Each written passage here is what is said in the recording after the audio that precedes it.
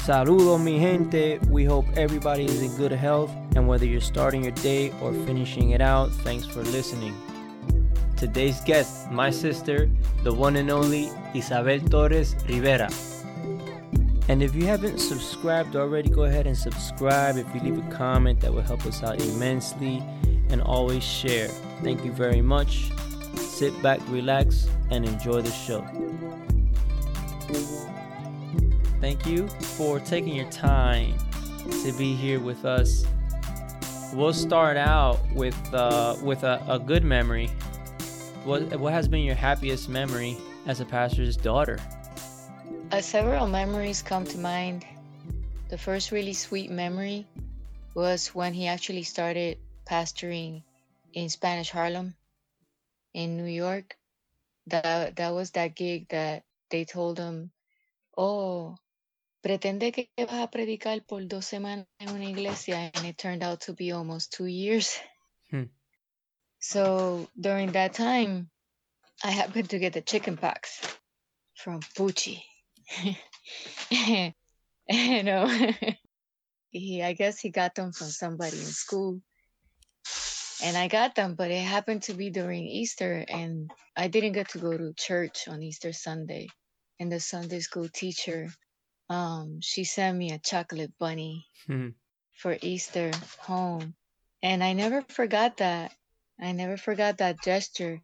And it was the first time that I ever got a chocolate bunny, because Easter was in Puerto Rico, and in Puerto Rico, the chocolate bunny does not exist. Right. You know, those are things from the United States. And I love chocolate, so hey. And I had a whole chocolate bunny that was mine. Technically it was mine, but I shared with everybody. Was it one of those big ones? It wasn't really big. It wasn't really tiny, but it was enough to have to share. Yeah. Enough to have everybody, to have some for everybody, and enough for mommy to say, "Eso es mucho dulce para ti sola." Because, I don't know if you remember, but at home we didn't eat a lot of candy. I mean, mommy thought pizza was chucheria, so go figure. For some people, that's a meal. So that was the first really sweet memory that I can remember. And then when we moved to New Brunswick, mommy found a friend of hers from Puerto Rico downtown, Belén. And she told her about this private school that she had her kids in, because they wanted to put me in what they call the junior high school now. The junior high school then, now they call it the middle school. And it was the worst school in the district. So mommy told papi, si ella tiene que ir para esa escuela, yo me voy para Puerto Rico otra vez. And so she finds this friend, and they put me in this school where nobody speaks Spanish. And I just had like a really hard time. But Daisy, who was at the church, at Papi's church at that time, she might have been the only youth at that time, because not even Orlando was in church yet. So Daisy was the daughter of Mommy's best friend at the church, Mana Aurea. And Daisy, she's a couple of years ahead of me in school, and they would get to church early, and Daisy will help me with my math. She was awesome. She was patient, and she came every day that I can remember. And she would come upstairs, and we would sit at the table, and we would do math together. So that was an amazing thing. And then even after she was not in church, in our church in particular, as an adult, she told me when I graduated and I was going to go to college, she said, "Isa, anything that you need typed, anytime that you need a paper typed," because we didn't have a typewriter at home, and there was no computers back then just yet. She was like, just pass by the office. She was a secretary for the public defenders. Pass by the office, and I'll type anything you need typed. Anything. Just bring it to me. And surely enough, she get it done so quick. And I feel like I owe part of my bachelor's degree to Daisy. And those things really take precedent to even the negative things that happen in that lifetime of being in church as a pastor's kid. And well, you know more than anybody, because when we came to New Brunswick, you were still a baby, practically. And Papi was there 28 years, Right. so we saw a lot of people come and go. But, Daisy was just one of those people that even when she was not in church, she was there for us. And then the other stuff is, the same thing that you probably experienced going to the conventions and the reuniones de pastores, where people are like, oh, mira, esa es la nena de Norberto. Tú no te tienes que parar en la fila, vente, vente, vente. Those little moments of privilege. Yeah. That and people knowing you, and people counting on you, because that Papi's known for being very faithful and being there when people need him. Right. And mami always, she was like, tú tienes que estar preparada en todo tiempo, tú tienes que tener 2 himnos, tú tienes lo que sea, lo que te pidan, tú tienes que estar preparada para hacerlo, porque es para el Señor que tú lo vas a hacer. Like, I remember going to like big services like trimestrales, and going to like Encuentro con Dios, Mm-hmm. and like somebody didn't show up to direct the service, and they will come, mira, tú puedes hacer esto. Yo sé que tú no estás preparada porque they didn't know. Like, mom had us like trained. I'm like, está bien, yo lo hago, and start the service, and just take off from there. Those are really positive things that I think that translated well into the rest of our life, and to the rest of my life.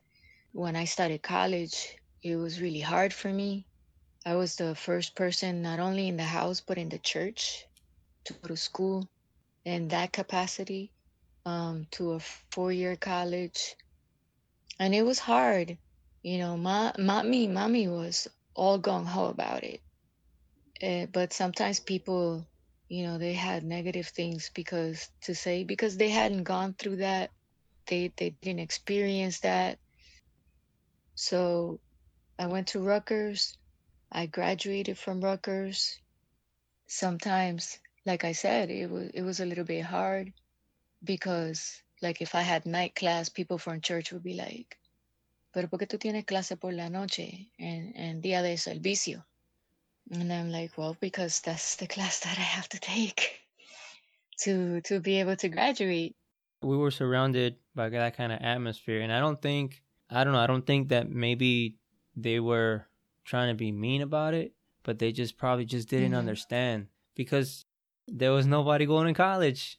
No, nobody. Like the person that was a little bit older than me, they quit high school in the 9th grade. And then the next person that was also my age, they also quit, and they went to get a job because they thought that was what was real life, making money. Yeah. Mommy was really gung ho about me finishing. And there was a time that I didn't I wanted to quit, because I was having a hard time the first year. And she was like, no, if you pass that test and they accepted you, out of 70,000 people, they picked 16,000, and you were in that number, then that means that you can do this. And I told my counselor what my mom said. And he said, we need her working in our office. We need her working in our office. So because it's really hard, even today, for Latinos to finish college. It's not that they don't get into college. It's hard for them to finish for lots of different reasons. And I attribute all those skills to being in church and being involved in church. And sometimes you get molded in fire, but Papi says that as a jeweler, fire is really important to purify gold, and fire will burn everything else except for the gold.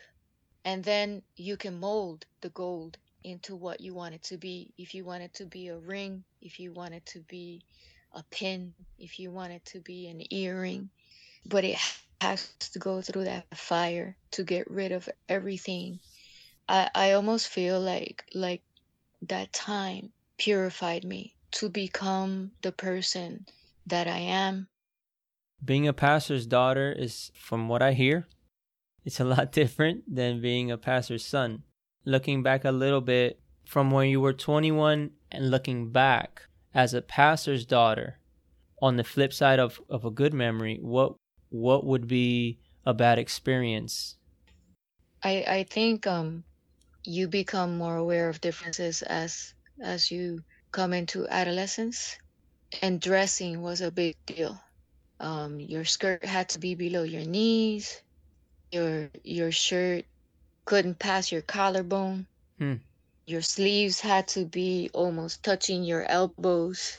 So one of the memories that I remember was that the one time that we went on vacation to Disney World, Papi bought me a t-shirt, a Mickey Mouse t-shirt, and it had a cap sleeve.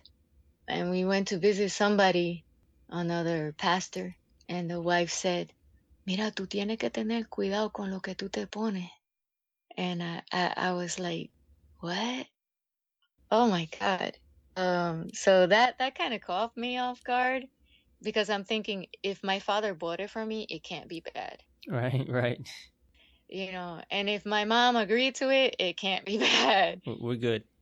Yeah, because really, mommy used to go shopping with us, and we would try stuff on, and she would look at us and she would say, "Eso sí, eso no." And she was the cop. In that sense, she played the bad cop. And so in that sense, I was always very aware of what to wear all the time, and it didn't matter. In one of the podcasts, I heard another pastor's daughter say that she was the only girl in school with a jean skirt and Air Jordans. Lucky her, she wore Air Jordans. She got Air Jordans, Ashley. Yeah. I was like, nope. I went to the store that I got sneakers for $13.99. Yeah. And those were the most expensive sneakers that I had. I remember in 6th grade, I had the cheapest sneakers in the classroom, and they were low tops, red Chucks. That's when Chucks were like $15 a pop. Man, show me where I can find Chucks for $15 right now. I know. And mommy would buy the shoes a little bit bigger so that they would last the whole school year. Yeah. Yep. Yep. And I was not able to play any sports in school because everything had to be done in pants. The teacher asked mom for special permission so I could wear sweatpants for gym class. And I was specifically told by mom, those are for gym class, not before and not after. I don't want anybody coming to tell me that they saw you in school walking in pants. And she wasn't kidding. She wasn't kidding, because people nitpick. Yeah, people nitpick. I remember one time, the consejera de jóvenes called me to the back to tell me that somebody told her that they saw me wearing lipstick in school. And you know what it was? It was chapstick. Of course. It was chapstick. And I'm like, why are you asking me these questions? You know my mother. And mom was like, she was righteous. She was strict.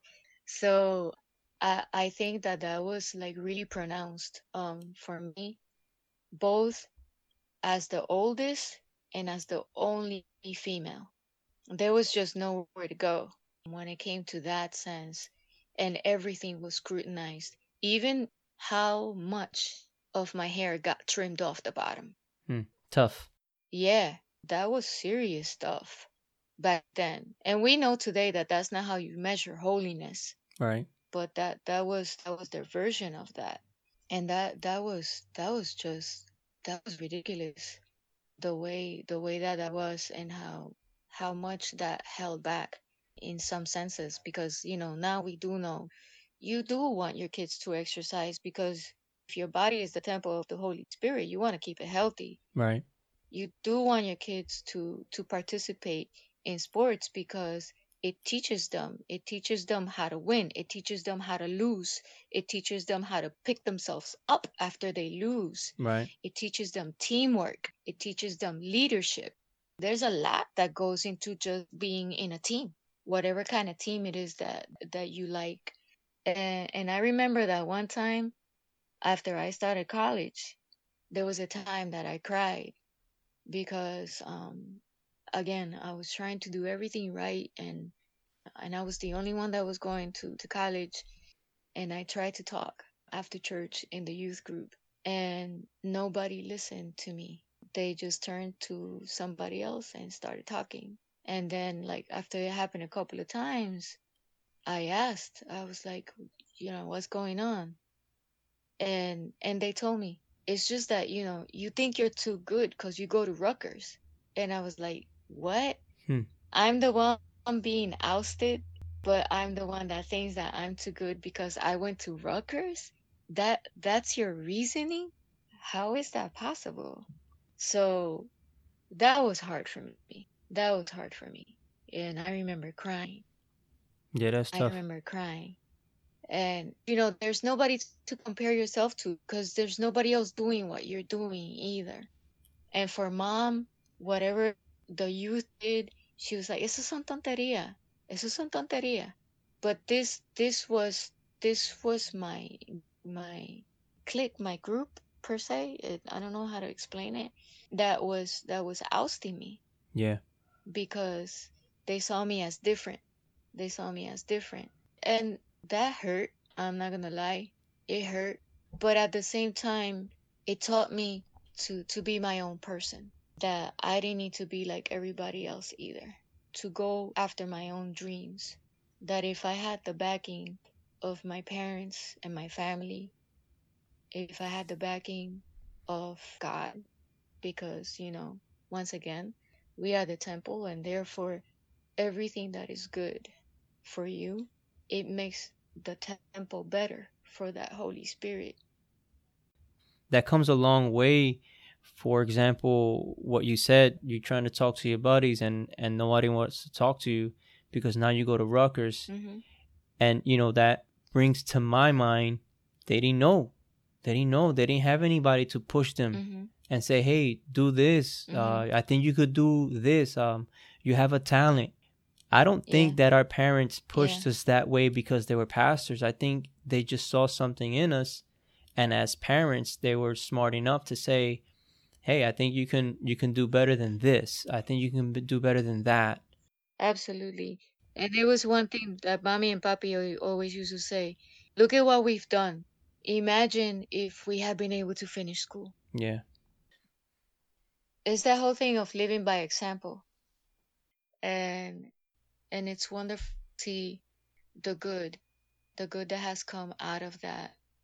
The good that has come out of that, the people that I mentioned, our own children. Speaking from my own experience, Rebecca is a published author. She writes poems. She's had one of her poems published in a book of poems. She had her poems published in an online magazine. Benjamin is also a writer. He's been to Scotland. He's been to Ireland in writing workshops with world-renowned writers, and they love what he's doing, and he's in the process of writing a book, and he's also in the process of getting his master's in writing. And the writing that he does is fantasy, young adult fantasy, and there's hardly any programs for that, so his master's counts as a master's and a PhD. Hmm. That's awesome to see. Elise just finished her master's from Columbia University in public health. And we still lead by example, because Ben is a forever student. Even when he's not in school, he's still studying. There's books everywhere in the house about everything. There's probably still some children's book somewhere in a box. We move on and forward, you know. And some people in Puerto Rico say, "Pa'lante aunque el burro se espante." And in church we say, "Pa'lante y pa'l cielo." So we keep working and we keep moving onward. As you go on, speaking about how things went in your life, the reaping of being a pastor's kid is not that bad. No, it's not that bad. Isa, I just want to thank you for taking this time and chatting and letting us in and sharing your experiences with us. Thank you. You're welcome. Thank you for having me. Thank you for inviting me. I'm happy to share my part of the story. Like you said, there's 4 of us, and 4 of us can remember different things and share different stages. Until next time. Blessings and peace. Hey guys, hope you enjoyed the show, and don't forget to subscribe.